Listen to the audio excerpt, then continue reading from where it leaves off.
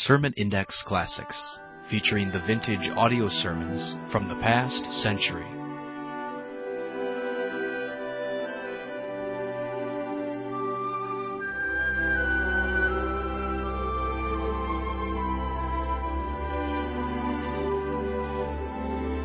Welcome again to Sermon Index, and today's program featuring some of the best sermons preached in the last century. This program is provided by the Ministry of Sermon Index. For more messages, log on to our website, www.sermonindex.com. Now, here's today's program.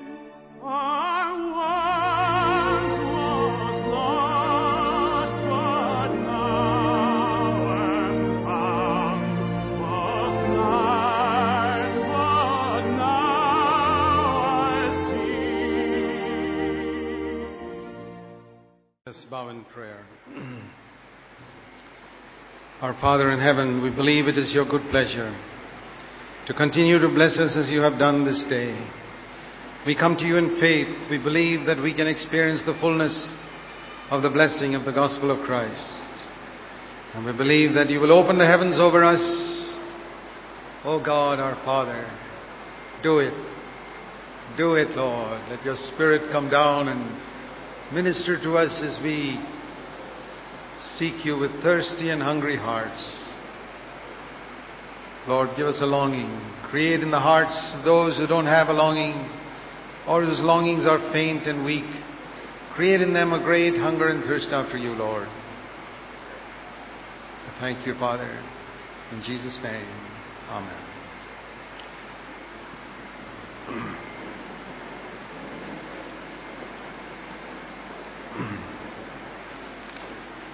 To continue where we left off last session, we were seeing how great a desire God has to be able to boast about someone on earth to Satan. There are two verses that characterize the entire human race. As I've studied the scriptures, two verses that characterize the entire human race. And I'll show them to you. The first is in Romans in chapter 3. Romans chapter 3. It says, after describing the sin of man, in verses 9, 10, 11, 12, 13, 14 and so on, it finally says in verse 18 of Romans 3, there is no fear of God before their eyes. That means, remember the word fear is reverence. There is no reverence. It's a very deep word for reverence. A reverence that brings a holy fear of God. Not that we are scared of Him, no, but a tremendous respect and reverence for God. It's totally absent in the world. And the other verse that describes the entire human race, and by the way, before I get there, it says one of the ways in which this lack of reverence is manifested, one of the ways, is the way we use our tongue. The way people on earth use their tongue shows that tremendous lack of reverence for God. Their throat, verse 13, is an open grave. That means there's all skeletons inside. With their tongue, they deceive others. That means we say things to give others a wrong impression about our spirituality or whatever it is. Try to impress people that we are very spiritual when we are not. That's deception. And there's poison. You know, the poison of a snake is inside its mouth. And the way it attacks people is it puts out its tongue and hits people with its tongue and injects a little bit of poison. It kills people. And that's a picture used here of the human race to show that human beings have no reverence for God. They're like snakes. And the snake is a picture of the devil. They use their tongue to spit out some poison, either to speak evil of somebody, or to hurt someone, or to get angry with someone. These are all marks of a lack of reverence for God. Take the matter of anger. You would never be angry publicly with your wife or husband if you have another brother from the church sitting in your home. If he's there, even if you have some anger, you'd control it. But once he's gone away and left the house and only Jesus is there, then you let loose your anger. What does that prove? When that brother is there, you don't get angry with your wife. You speak nicely and respectfully to her. But the moment the brother is gone and only Jesus is there, you speak rudely. It shows that you have more respect for a human being than you have for Jesus Christ. It shows that you fear the opinion of a human being much more than you fear the opinion of Christ. Or, the other alternative is, Christ is not in your home at all. And I think that's the real thing. Even though you may have a verse, Christ is the head of your home, it's all rubbish, He's not there. You don't want Him there. You don't want Him in your home because you won't be able to speak as you like over there. So, the poison of asps is under their lips. Their mouth is full of cursing and bitterness. Finding fault, complaining, grumbling. And what does all this prove? The way human beings use their tongue proves they have no reverence for God. One of the first things that happens when a man really begins to reverence God, he holds back his tongue. It begins with wanting to say something and asking God for grace and controlling it. And when God sees that you're serious about it, here's the good news. A day will come when you will not even want to say it because the Lord would have cleansed you on the inside. When divine nature would have taken over and you don't have to restrain it. So that the path towards victory over sin goes through sort of a couple of stages. In the first stage, you're sort of in a sense under law, where you're holding it back, though you want very much to say something. It's good. It's better to be under the old covenant than to be under no covenant. When you're under no covenant, you just do what you like. But when you're under the old covenant, you hold something back. But there's good news is there's something even better, which is the new covenant where divine nature takes over. It's in many areas it's like this. For example, we start off with wanting to hate people. Then we come to the place where we read God's word and we say, I can't hate him. And with a great struggle, we love a person.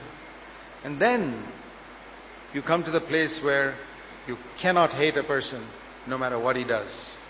Then divine nature has taken over that area. Very few believers come into that place because they're not serious. There's no reverence for God in their life. They fear man. That means they care for man's opinion so much that they're only concerned that other people in the church, other brothers and sisters must have a good opinion about me. They must think that my wife and I are very peaceful and happy. Now, I'm not saying that you should fight publicly. All I'm saying is develop a reverence for God, a respect for His opinion, just like you have a respect for the opinion of other human beings. So there's no fear of God before their eyes, and it's proved in the way we use our tongue. And the other area is what I would show you in Philippians 3. Another characteristic of the entire human race is Philippians 3. Now what I'm saying about the lack of fear of God is universal. You go to any religion, The world is full of religious hypocrites in every religion. They're trying to put up a front of being very pious and concerned about God and all, but deep down there's no reverence in their secret life. The other is in Philippians in chapter 2, where it says in verse 21, they all seek after their own interests. That's another phrase that describes the entire human race. Everybody is seeking after what is good for me. What's good for me and my family. You go to any businessman here in town or any country in the world, he's thinking of what's good for me and my family. You go to any politician, he's thinking of what's good for me and my family. You go to a poor family here, they're looking what's good for me and my family. It's all their interests. And when they move their location from one place to another, what are they thinking of? If I go there, that's good for me and my family. Or if I go there, it's not good for me and my family, so I'll move here. Now, you can't blame them. That is the poison of self-seeking that the devil injected into Adam and Eve has come down. We have inherited it. Now, what is real conversion? What is real being born again and filled with the Holy Spirit? I've looked at it like this. You know, today there are people who speak about generational curses. A lot of charismatic, some outstanding charismatic teachers who teach a lot of good things, but along with that good things, there's rubbish called generational curse. That means your great-grandfather did some witchcraft or worship idols, and so you're going to have it. Well, I'll tell you how that's a lot of rubbish. You're going to have it if you're not born again, sure. What happens when I'm really born again? I was born into a tree called Adam through my parents. Physically, I was born into that tree called Adam, and I had a whole lot of generational curses in me. I don't know what all my ancestors did. But I'm in that tree. And you trace that tree down to grandfather, great-grandfather, and all the way down. Probably they did some terrible things. But one day the Holy Spirit, when I decided to quit that tree, cut me off and grafted me into another tree called Jesus Christ. You know, he said, I'm the vine and you're the branches. If you were in India, he'd have probably said, I'm the mango tree and you're the branches. You know, because vines are very common there. And I'm now in this tree. What generational curse have I got here? It's only blessing. Blessing, blessing, blessing all the way. So if a person has got a generational curse, I say, brother, you're still in the wrong tree. You're in Adam. But you say, I accepted Christ. Yeah, you said these magic words, Lord Jesus, come into my heart, but you never got out of that tree. You kept seeking your own interests. That proves that you were not really converted and filled with the Holy Spirit. Something happens when you get into this tree. When I was in that tree, I got the sap of that tree. Oh, I got plenty of it. No reverence for God. Seek after your own interests. Seek after your own interests. Only think of yourself. And one day the Holy Spirit cut me off and put me into Christ and filled me with the Holy Spirit. And then I get the sap of this tree, which brings a tremendous reverence for God. And the seeking after the interests of Christ.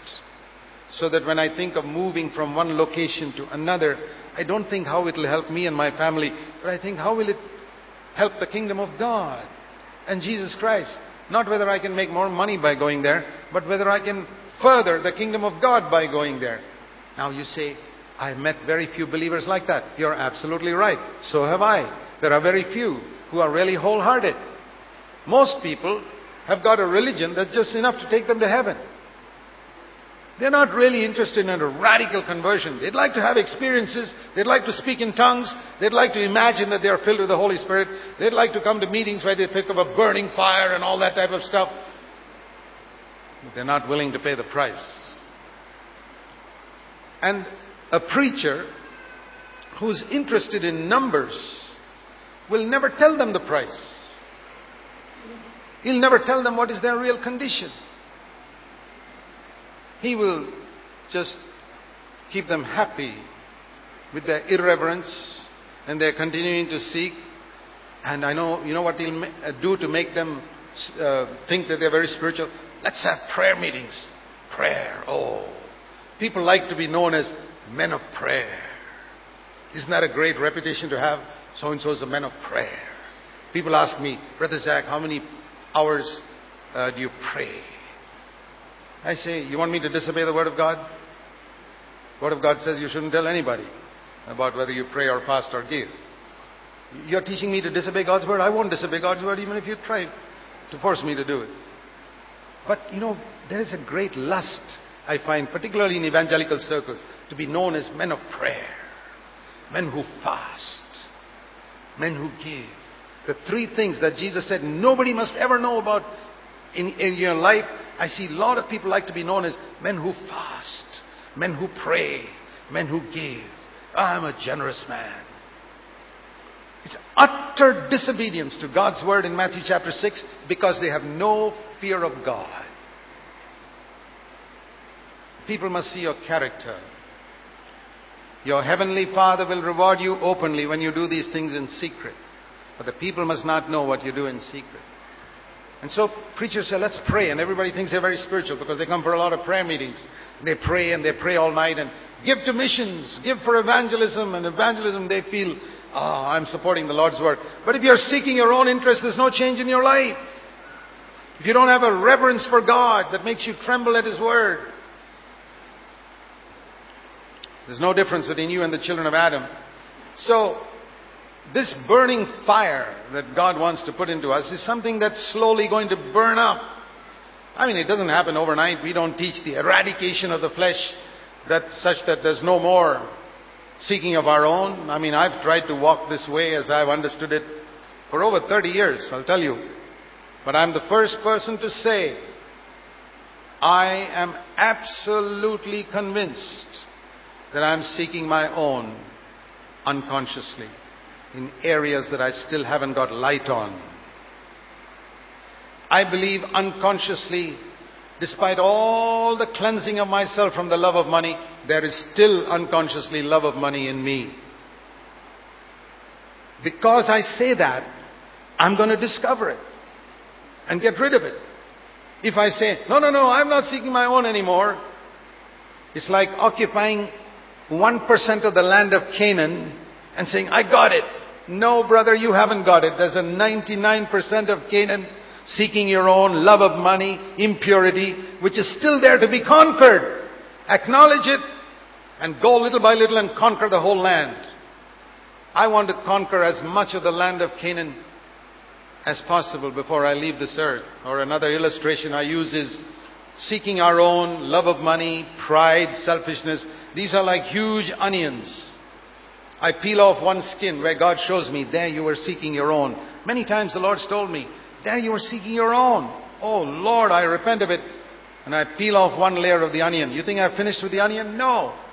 In another situation, the Lord will test me to see whether I'm honest. It's easy to see whether other people are selfish and seeking their own. It's very difficult to see where you yourself are seeking your own. I say, Lord, I'm sorry. Show me. I remember once in my life where I was down in bed with a fever. And I always have the habit, when I have the smallest sickness that knocks me down, I say, Lord, what are you trying to say to me? Yesterday I hurt my little elbow a little bit, not much, it's almost okay now. But I said, Lord, what are you trying to tell me through this? Sometimes it may be a very simple thing, like you were climbing up the stairs too fast. Remember, you're 70 years old, slow down a bit. I say, okay, Lord, thank you very much. He's very practical. It may have nothing to do with sin, but God doesn't want me to die on running up the stairs, so He says, just slow down. So God's a very loving Father. But sometimes, I've known times when I was lying on a bed, and I said, Lord, why this fever?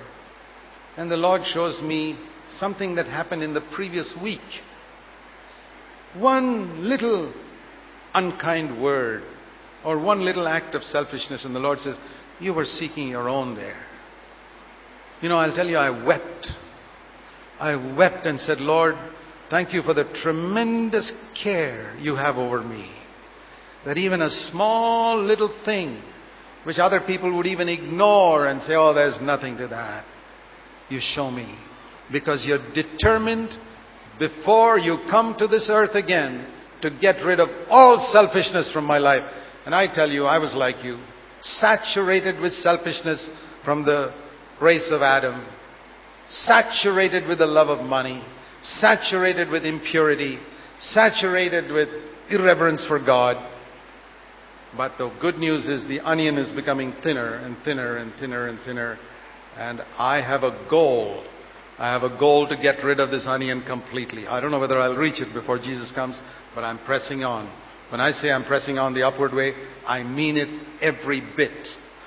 And God is my witness that every day in my life, I find something to repent of. Every single day. Some little twig that's not burning. I say, that's got to burn too, Lord. I want a bush that's burning completely. Where if you could shine a torch into every area of my heart, you would see that I'm not seeking my own anywhere. Not just appearing to seek the interests of Christ on the outside. I mean, who cares for your opinion? I'm not insulting you, but I'm just saying I don't care for your opinion. Because it doesn't matter, and I hope you don't care for mine. But we do care for what the Lord thinks about us. Because ultimately, He's going to sit on the throne. And He's placed us on earth in order to sanctify us entirely. What did we read this morning in 1 Thessalonians 5? Did you read that slowly? Read the Bible slowly. May the God of peace, 1 Thessalonians 5:23, may the God of peace Himself sanctify you entirely. Entirely. It doesn't happen in a moment. That's the mistake that these entire sanctification people, I think their desire was sincere, but their theology was wrong. Because some of them said they went through an experience where they got entirely sanctified and the flesh was burnt up, and when they sin after that, they don't call it a sin. They say that's a mistake. Well, the tragedy is that the blood of Christ does not cleanse mistakes. It cleanses sin. So until you call it a sin, it won't be cleansed. So these guys live with sin, which they can't call a sin, because 5 years ago they said they were entirely sanctified. Don't get into that rut. Be honest. But God's will is that we must be sanctified entirely. My entire spirit, entire soul, and entire body to be preserved, blameless, at the coming of our Lord Jesus Christ. Now, I want to ask you, dear brothers, if you just take that one verse and meditate on it for the next whole of 2010, you'll be a different person at the end of the year. My entire spirit, my entire personality, my emotions, my mind, my will, my body also, even my physical health, God wants to preserve me blameless, that I don't sin with my body, I don't sin with my soul, I don't sin with my spirit. He wants to sanctify me entirely. And I say, Lord, however long it takes, do it. That means He wants to separate me entirely from these two characteristics of the race of Adam. He wants to separate me from all irreverence. That means I have such a tremendous respect for God that I recognize He is with me all the time. I cannot speak one rude word. I cannot sign a false statement. Even if it's only one small little lie there. Sorry, I can't sign it, I can't say it, because it's a reverence for God. And some of the marks of reverence for God in the Old Testament, we read the Lord told the people of Israel in Leviticus chapter 19, whenever you see an older gray-haired person, stand up, respect him.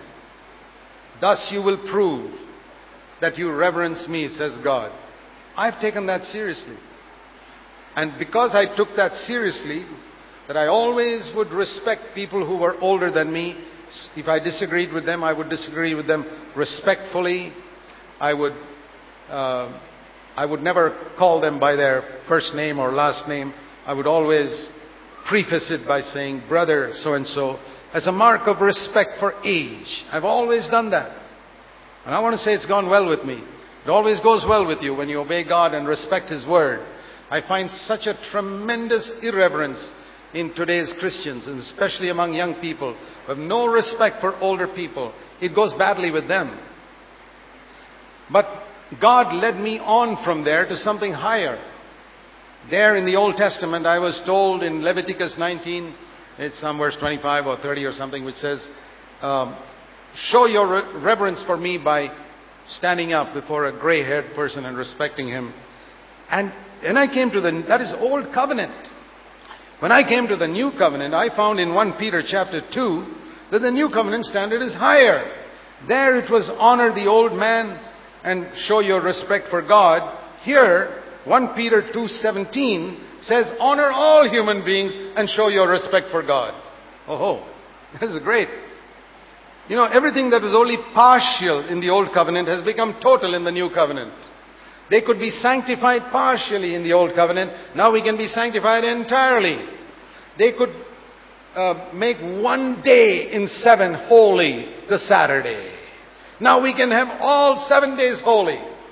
They could give 10% of their income to God and say, okay, God, you got your income tax. I've got 90% is for myself.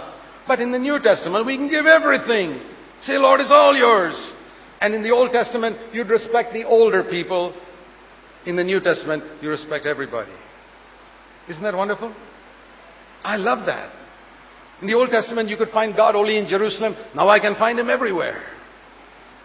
You want to find God everywhere, but you don't want to respect every human being? You're seeking your own.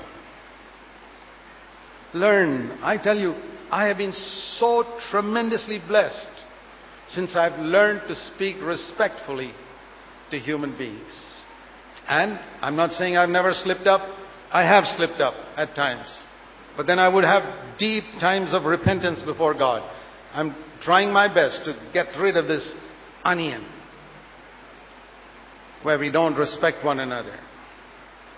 I want to be found always speaking respectfully to my wife. I want to be found always speaking respectfully to my children.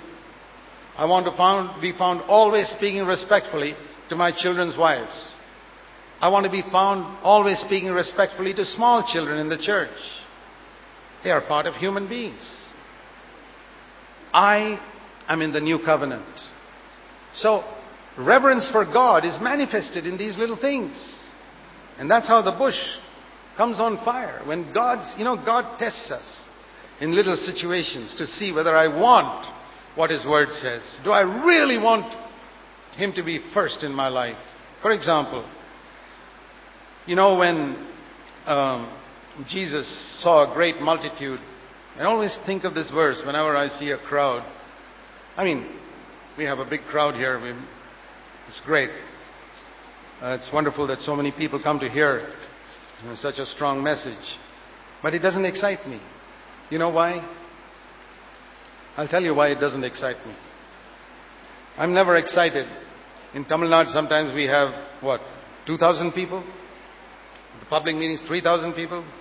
In Kakinada, we have 4,000 people.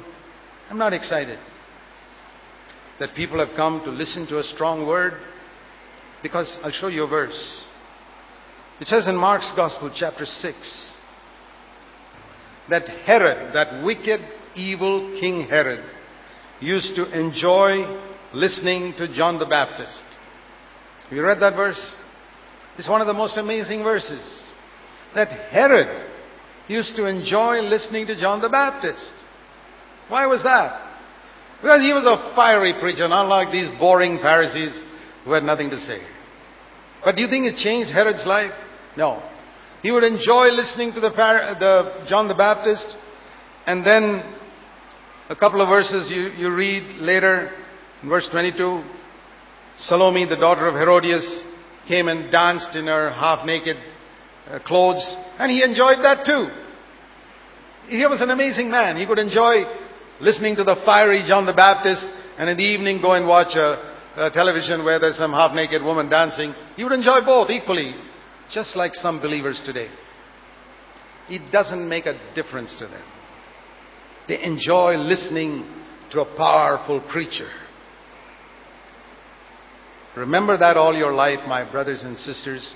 Just because you enjoy listening to a fiery preacher does not make you one bit different from King Herod. Not one bit different. Does it bring in you a fear of God? Does it bring in you the repentance that John the Baptist asked for? If not, do you find that you can enjoy a wonderful conference like this and then go and watch a movie which has got, you say, only 5 seconds of some dirty sex scene? 5 seconds? It's like saying only there's a little bit of poison only in this glass of milk. 99.9% is milk. There's only 0.1% poison. How many of you would be honest and say, yes, I've been like King Herod. I've enjoyed listening to a powerful message, and a few days later I'm watching a little bit of a dirty movie or some filthy scene somewhere. You know what you need, brothers and sisters? A radical repentance. A radical turning around. A reverence for God. So when there was this big crowd that followed Jesus, we read in Luke 14, amazing words in Luke 14. Luke 14, he said, in verse 25, we read, large crowds were going along with him. I wonder what a preacher today would say when a large crowd comes to his church. I'd like to meet a preacher today who gets a large crowd coming to his church and who turns around and tells them exactly what Jesus said. If you fellas don't hate your father and mother and wife and children and brothers and sisters and your own life, verse 26, you cannot be a disciple of Jesus. What does that mean? It means that Jesus is more important to me than my father and my mother and my wife and my children and my brothers and sisters. I'm not going to do anything to please my children if it's going to displease the Lord. Let my children get offended with me. I will not offend the Lord. Do that, my brother. Take that attitude and your children will all be disciples of Jesus one day. But you pamper them and don't want to offend them. No wonder they're going astray and gone into the world. You didn't love Jesus enough. You loved your children more than Jesus. You pampered your wife instead of saying, Lord, you're first in my life. I'm not going to please my wife. I'm not going to fight with her, but I'm not going to spend my life pleasing her. I want to please the Lord. I'm not going to watch the tears of my mother and change my plans about what the Lord wants me to do. Put the Lord first. Above your father, mother, brother, sister, wife, children. And you'll be a disciple. You know the trouble with a lot of Christians today, Christian ministries and Christian leaders, is the popular thing to do is evangelism. Let's collect more bushes. Never mind whether they're on fire or not. Let's get more bushes. Brother, I'd rather have one bush on fire than 1,000 bushes in my congregation. Sure. What's the use of that? God wants a bush on fire. So we can go out. It is true. The Bible says, go into all the world and preach the gospel to every creature. I believe in that with all my heart. I do not believe it's the calling of every Christian to go into all the world. Nobody can go into all the world. We are all called to be witnesses for Christ. Every believer must be a witness for Christ, but every believer is not an evangelist. God has made some people evangelists. Just like you cannot try and teach the Bible like me unless God gives you the gift. I cannot be an evangelist like somebody else unless God gives me the gift and the burden. The burden God gives you in your heart is the will of God for your life. So, here is this evangelist who goes out doing a very good work, reaching out and preaching the gospel to those who have never heard it. I appreciate them. I respect them. I get a number of missionary magazines in my home regularly. I'm interested in what my brothers and sisters are doing in North India and other parts of the world and etc. But then, the same Jesus said, when you go out into these nations, make disciples. That's the part that's been left out. Then they will become like a burning bush. Otherwise they'll be just bushes with one or two twigs on fire. And if you're happy with collecting bushes with one or two twigs on fire, then you'll have a third-rate, good-for-nothing, useless church that is not a testimony to Christ. And that's the condition of most churches in India and most churches that I've seen in other countries too. Because we want to collect twigs. We want to collect bushes. Whether they're on fire or not, it doesn't matter. And you'll never be on fire till you become a disciple.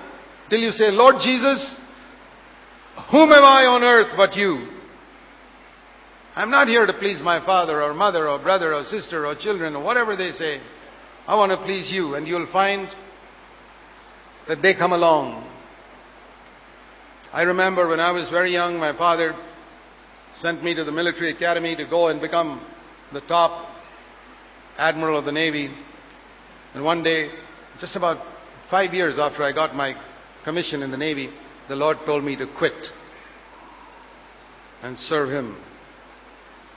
Did I ask my father or mother, who had an ambition for me? No, sir. I put in my resignation letter and sent a letter to my dad saying, Dad, no admiral, I've resigned. And then he said, okay, if you're serving the Lord, I'm happy, because he was a believer. Then I started serving the Lord, and for 8-9 years I traveled around like that, gradually becoming more and more famous as a preacher, traveling here, this country, that country, radio program, books and all that. And one day the Lord said, what are you building? You're just like a visiting consultant going around preaching. Build my body. I said, okay, how can I do it?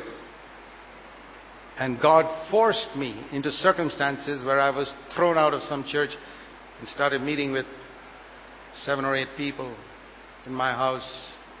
I could have quit that. I could have continued my worldwide travels and all that. But the Lord said to me, this is what you want. And then my father came to me again and said, okay, you quit the Navy, so that you want to preach the gospel. But what a fantastic gift you have of preaching. You can be like Billy Graham. Instead of sitting with these 7 or 8 people in your house where nobody knows you, just working with people. I wish my dad were alive today to see what God has done. It was a day of small beginnings. He's in heaven today, and if they can see from there, I don't know, then he would see and rejoice. But what I'm trying to say is, if I had tried to please my father, I would not be doing what I'm doing today. And some of you who are concerned to please your parents when God's telling you to do something else, concerned to please your wife, or you want to keep your children happy, you'll never. God sees that you put your children above the Lord. That's what happened to Eli. Eli put his children above the Lord. He honored. God said, you honor your children more than me. It's never going to go well with you. And that was the end of Eli and his whole tribe. Finished. You know what was the result of my mother was from a Orthodox Syrian church, which is pretty close to the Roman Catholic Church. And one day she came to me when she was 75 years old and said, I want to be baptized. And I baptized her. You honor God, your parents will follow in the way you're going to follow Jesus, your children will follow. But if you try to please those other people, you lose everything. So I've seen that in many cases. I've seen people who try to please somebody, it never goes well with them. If you want the bush to be on fire, if you want to be a witness for Christ, the Lord says you've got to be a disciple. It's not enough to go and preach the gospel to every creature. Praise God for those who are doing that, but get that person and make him a disciple. Otherwise the job is not complete. Otherwise it's exactly like, bringing people to Christ is like giving birth to spiritual babies. What would you think of a mother who gives birth to a baby and throws them on the road like these pups and cats throw their kittens away, and then gives birth to another baby and throws it on the road?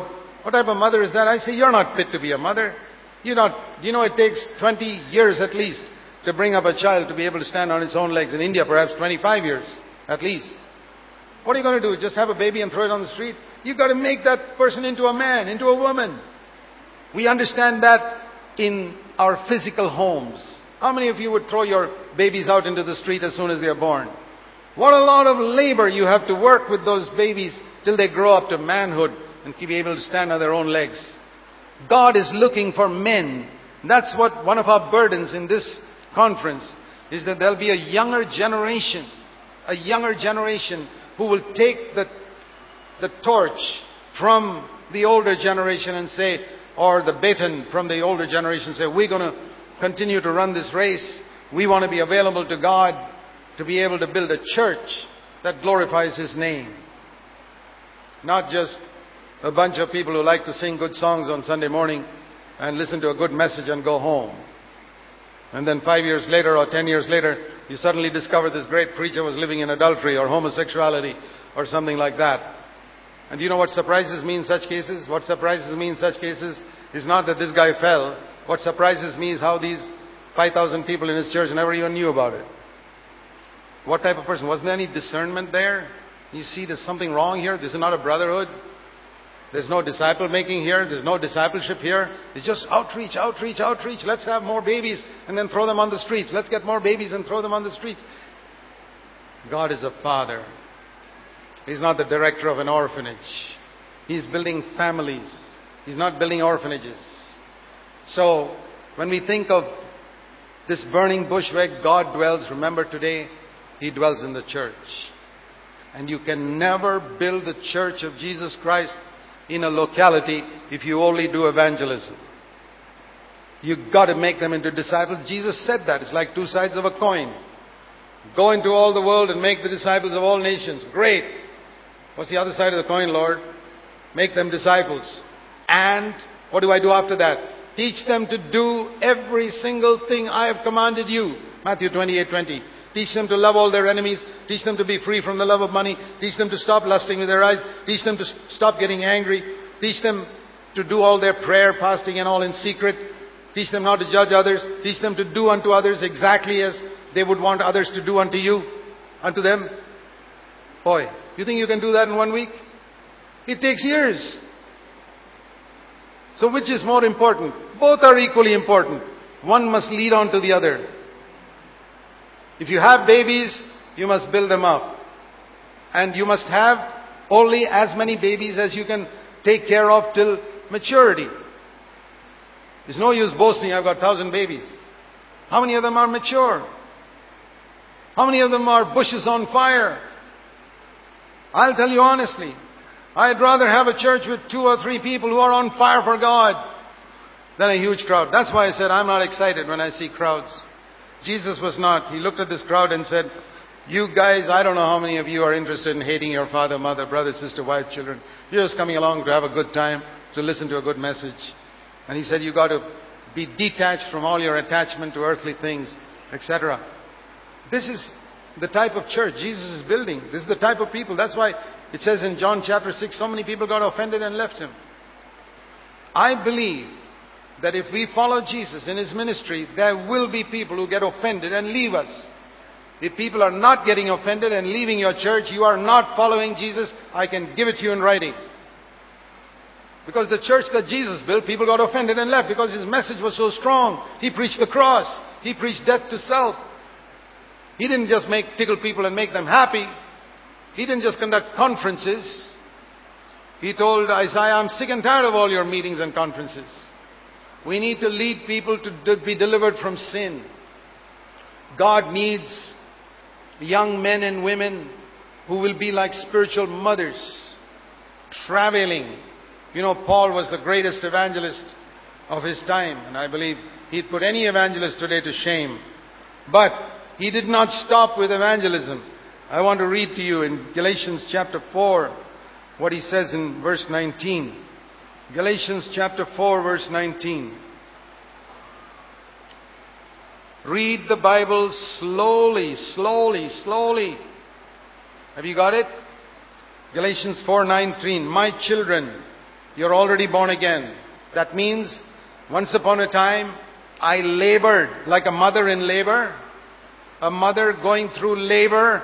I brought you Galatians to birth. And now I'm in labor again, a second time. Have you heard of a mother going through a labor a second time for the same child? Yes.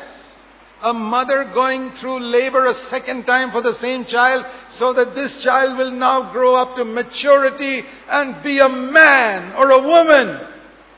That's what Paul is praying. I am in labor again until you become like Jesus Christ. That is discipleship. Or in other words, until you're like a bush on fire. Every aspect of your life is Christ. Where people touch you, they touch Christ. People walk into your home, they sense, this is Jesus here. Dear brothers and sisters, that was Paul's burden. And a lot of people were not interested in it. And so Paul had the same experience that Jesus had. It says in 2 Timothy chapter 1, it's the last letter he wrote. He was around 67 years old. He had labored for the Lord more than 35 years. And at the end of his 35 years of labor, here is what he has to show. 2 Timothy 1, verse 15. You are aware of the fact that all those who are in Asia have turned away from me. They were with me, but they found the message too strong, and they left me. They go to other preachers who will not hold them to such high standards.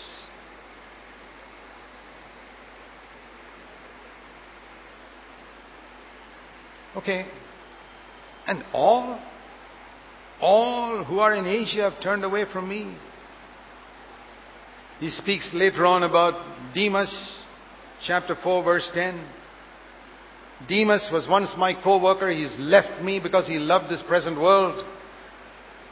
He saw there's not much, we can't make much money hanging around with Paul.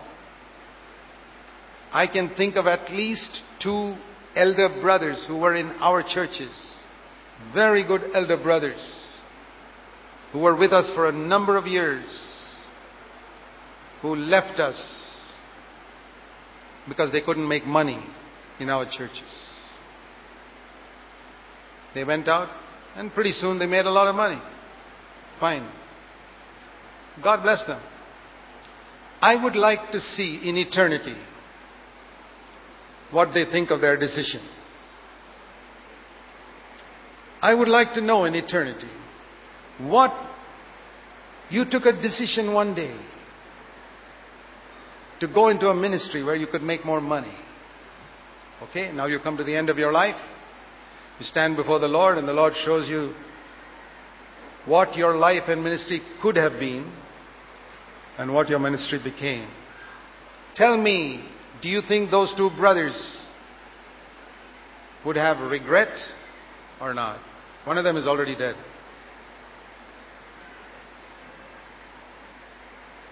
I do not want to go that way. And I want to say to you, my brothers and sisters, many times in your life, you will come to a fork in the road. It's not a straight road. There are many forks. You come to a choice. And the road you take will determine where you end up finally. There was an old American poet who wrote a secular poem about wandering through the woods in the forest, and he saw a path diverging in the forest. And he says he looked for the path that was less trodden. He saw one path that was more trodden by feet. All the grass has gone out. And he saw another path not so trodden by feet. And he says, I took the path less traveled. And at the end he says, that has made all the difference in my life. I would say to you, in the Christian walk, choose the path that is less traveled. When you come to that fork in the road, it will make all the difference in my life. Many a time in my life, I've come to a fork in the road and I've had to make a choice. I know which direction most of evangelical Christianity is going. And I see another path where I look in front and I see Jesus. And I've chosen that. It's made all the difference in my life. It's made all the difference in my ministry.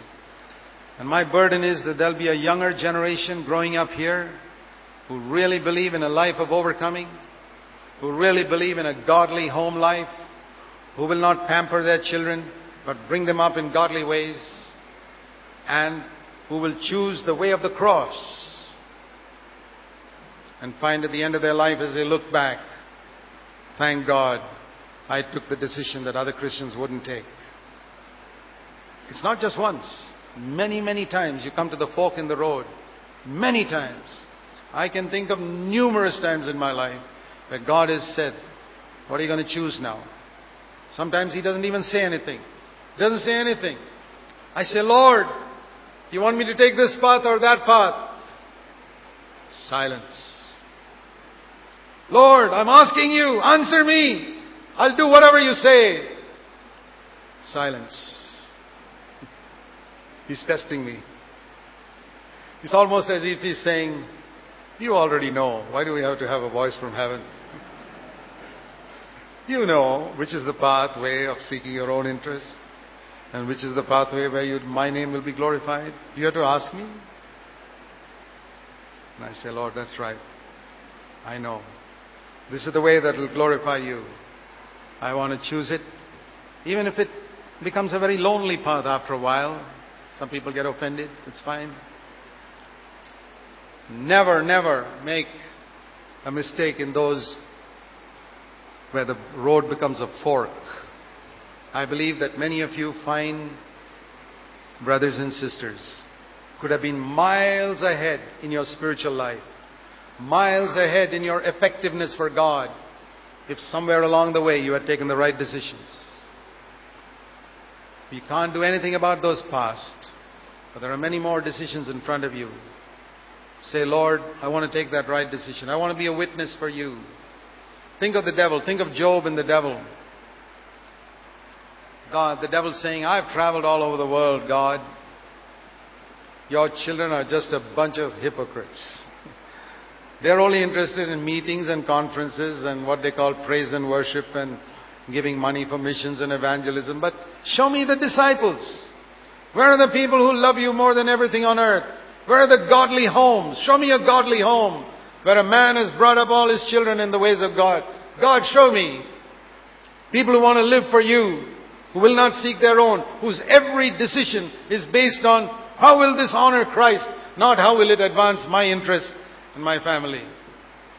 And then God looks around and He says, I agree with you, Satan, but not, look at that family there. Look at that person there. Here and there. God's heart is thrilled that He can find one. Somebody here, somebody there. And the devil's mouth is shut. He cannot say anything against that person. Will you be a person who will shut the mouth of the devil? I hope so. Say, Lord, make me one like that, who will shut the mouth of the devil when he accuses your children of seeking their own and no reverence for you, and they're all lovers of money, they're all seeking their own interests. Another thing the devil says, look at these two fellows. Two people in a church can't get along with each other. What type of church is this, God?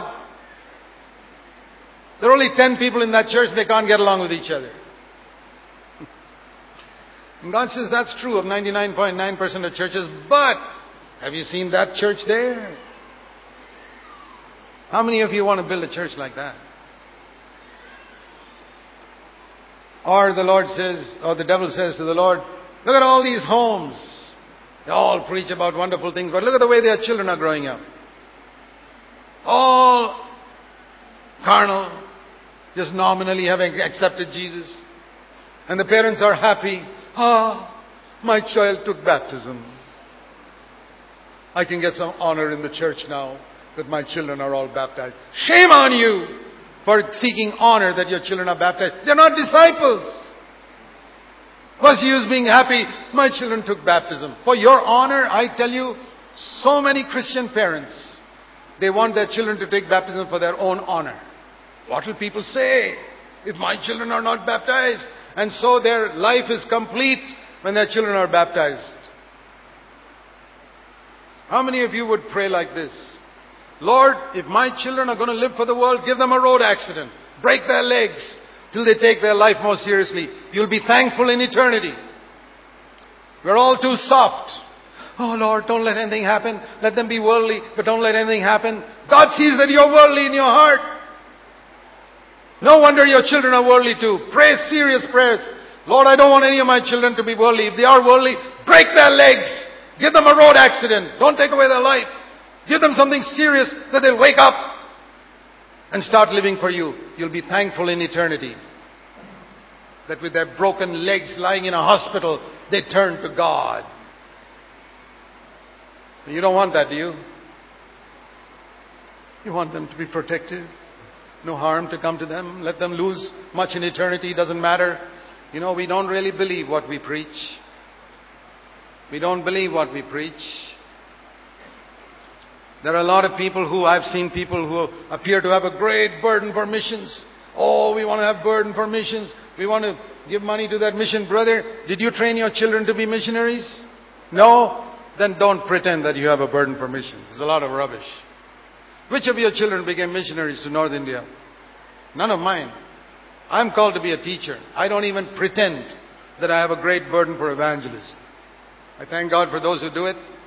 That's not my calling. I do my calling, and a lot of people have tried to make me change my calling. I know God too well to change my calling.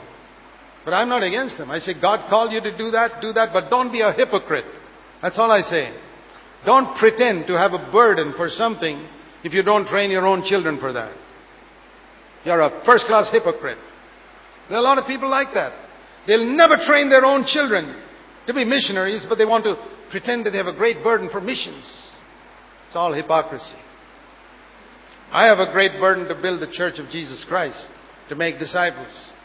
And that's what I'll spend my money in, and that's what I'll train my children for. If God has called you to be an evangelist, be a first-class evangelist. If God called you to be a shepherd, be a first-class shepherd. If God's called you to be a teacher, be a first-class teacher. If God's called you to be a prophet, be a first-class prophet. But don't be a downright hypocrite. The way you train your children will show me what your burden really is, no matter what you say with your lips. And that will determine the type of church you build. So I want a generation of young people who are gripped by the fact that every part of my life must burn for Christ. And when I build a home, from day one, I want my children to grow. I want them to be wholehearted for Christ. I'm not here to determine what their calling in life is going to be. That Jesus will determine. But I want them to be wholehearted for Jesus. I wanted them to build wholehearted homes. And on top of that, we'll build a wholehearted church. I really pray, my dear brothers, young brothers and sisters who've been in our churches for many years, please recognize that your elders are getting old. They're not going to live forever. You can't be dependent on them forever. And you can't produce a man of God in 1 year. It takes 10 years for God to make a man. You better start and say, Lord, I want to be one of those, so that by the time if the Lord tarries and our elder brothers are no longer there, there'll be somebody to fill their shoes and be on fire for God and keep the church, so that it can be said that God did not leave Himself without a witness. And I'll tell you something. If God doesn't find folks like that here, He'll find them in some other church. Yeah, sure. And I'll say, Lord, do that. But let there be a witness for you in India. Don't leave India without a witness. Don't leave the states in India without a witness.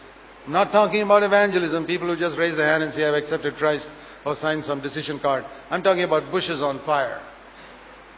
If we have a few like that in India, I believe the Lord will be delighted. He'll be able to shut the mouth of Satan with these maybe 10 bushes in this whole country. 10 that are on fire for God. Do you know that 10 people could have saved Sodom and Gomorrah from being destroyed? 10 righteous people could have saved Sodom and Gomorrah from being destroyed. But 100 compromises could not have done it. I believe India will be preserved through righteous people, determined to be one of them. And I'll tell you this, you seek His righteousness, you will never lack the earthly things that you need. You may not become a great man or an extremely wealthy man, thank God, but you'll have enough for your needs. And God's purposes will be fulfilled in your life. Let's pray.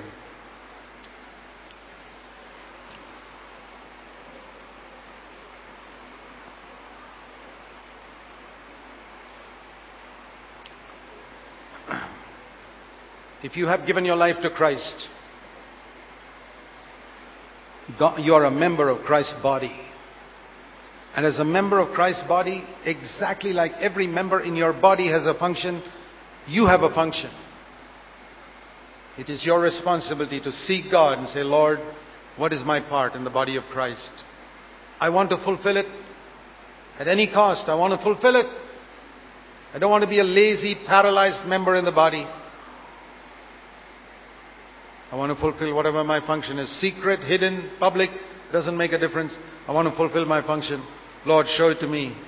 I want to be wholehearted for you. I want to be a disciple. I don't want to be just a convert. Heavenly Father,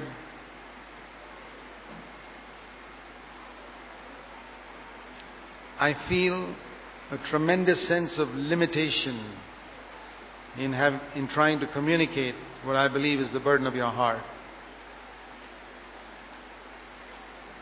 I know it has not been done as well as it should have been done, but I pray that many here would have got a glimpse of the burden in your heart and that your Holy Spirit will touch them. That there will be in this land another generation that is a witness for you in many places, through whom you can shut the mouth of the devil when he accuses your children. Thank you, Father. I believe you will not leave yourself without a witness in these closing days of the age, even in this country. Thank you in Jesus' name. Amen. Our prayer is that you have been blessed and encouraged by this sermon. To download full sermons, go to our website, www.sermonindex.com. You can contact us through the website, and please share a testimony of how this sermon has ministered to you.